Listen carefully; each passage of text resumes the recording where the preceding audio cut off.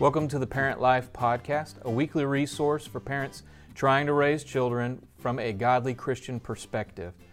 Each week we're going to post a 10 to 12 minute video. This is our second episode. We're a ministry of Fruit Cove Baptist Church.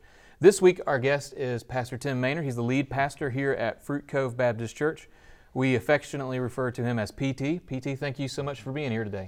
Pleased to be with you today. Thank you, Jason. So next Monday is Martin Luther King Day. And part of the conversation that we've been having as a culture for the last year and really, century or more is racial reconciliation. And as part of our church, it's been a heartbeat to become a multi-ethnic church so that we can reach more people in our community for the gospel of Jesus. And so I wanted you to come and respond to that and more or less answer some questions for a parent how they can address this topic to their child of racial reconciliation. All right, excellent. Yeah, a few years ago, I just really had this emphasis. I'm reluctant to say vision. I don't want to use those kind of words around it, but it was just an impression in my heart that God wanted us to be a church that worshiped with 30 different nationalities.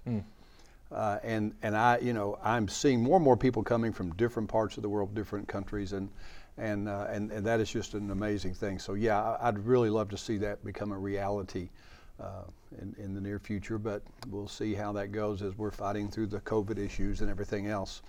The issue of race is much bigger than just the issue of how do white people and people that are not white interact, not just black people, but everyone. How do we interact with each other? And it goes back to how we understand how we got here.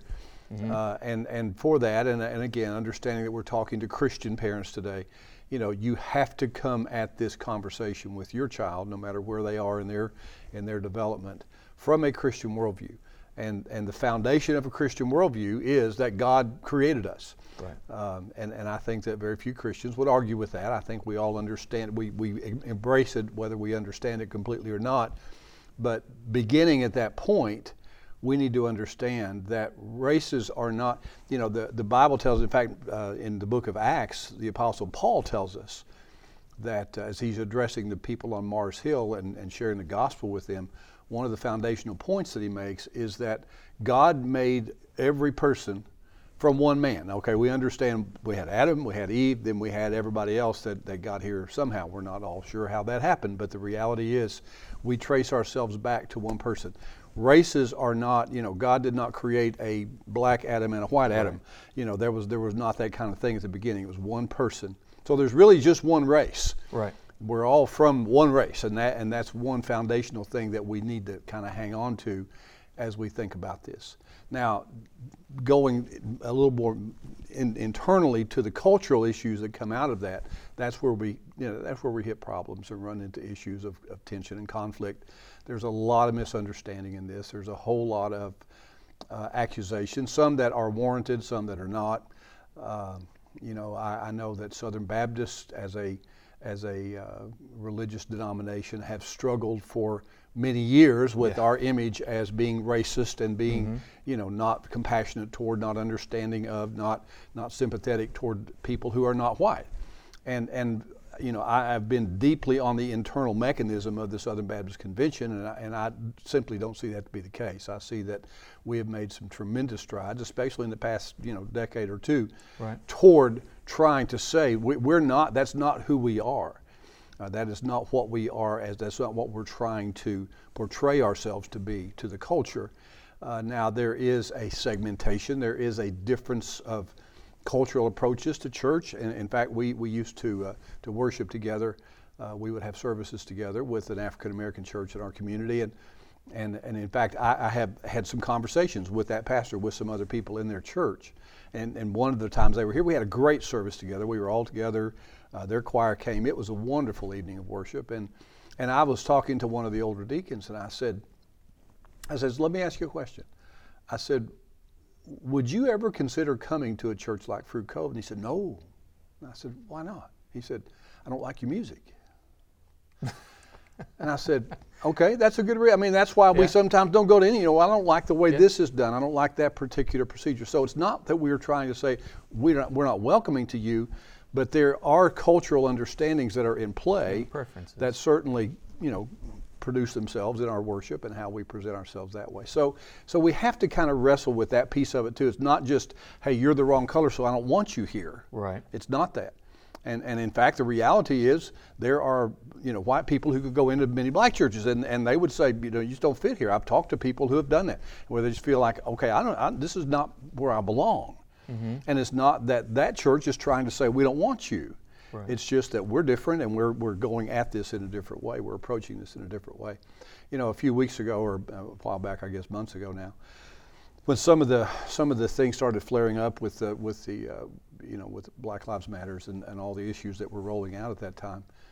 And I used a simple illustration. I want to use it again because I want the parents to remember this. This is a really easy thing to do if you're having this conversation with your children. It goes back in my understanding, my belief is that we simply don't understand each other. And part of that is we simply have not taken the time to try to understand mm-hmm. each other. And I like to challenge Christian people, and this is a hard thing. Have you ever had a family from a different racial background come to your home for a dinner? Have you ever had coffee or dessert just to sit and say, tell us about your world, tell us about your life, how mm-hmm. are things going, and just becoming friends? Well, and some people say, oh yeah, we do that. Many people would say, never happened. Yeah, we tend to naturally segregate ourselves based on preferences. Well, and that's a sociological principle of homogeneity. Mm-hmm. We draw toward the people that are like us. We're mm-hmm. comfortable with people like us, and that's unfortunate because that does become part of the foundation of a racial barrier that happens. But what I tried to tell folks a while back is this: it's as simple as this water bottle. I can set this water bottle on the table right here, and there's something you could read on that side of the water bottle, and I cannot see it from this side. I'm absolutely black, do not know. Now, I saw the bottle before I put it there, so I know it says spring water, but I can't see that it says spring water from my side of the bottle. I would have to get up and walk around to the other side of the table right. and go, oh, it's spring water. There are things on the back of the bottle that you can't see. You can't tell me where this was bottled. You can't tell me which company bottled. Well, you probably can, there are labels on there. But there are things about that contents of that water that you wouldn't know unless you got up and walked around on this side of the table to look at it. Right. And I think that the beginning of racial healing, and this is where your family unit can actually begin to move toward this, is saying, how do we just take one small step forward toward understanding somebody who's coming from a different culture or a different racial background? Mm-hmm. How do we walk around to the other side of the bottle, so to speak, and say, let me see life from your side. Let me see what you're seeing. Let me understand what you're understanding. Because we're both looking at the same bottle of water. We're just seeing it from different perspectives. Different perspectives. Yeah. And I like that it's so simple for a student or a child to think through that with their parents, because there's not a lot of complication to that. It is simply be friends with someone, with anyone, despite mm-hmm. what their color or ethnicity may be. Yeah. Be their friend, get to know them, try to understand their perspective, and then befriend them in that perspective. Absolutely. And then from there, a lot can happen. And in the same time, as you're getting to know them, they're getting to know you. Right. And I think, again, what's essential is that parents come at this with a Christian worldview in place, with an understanding that this is what the Bible teaches, guys.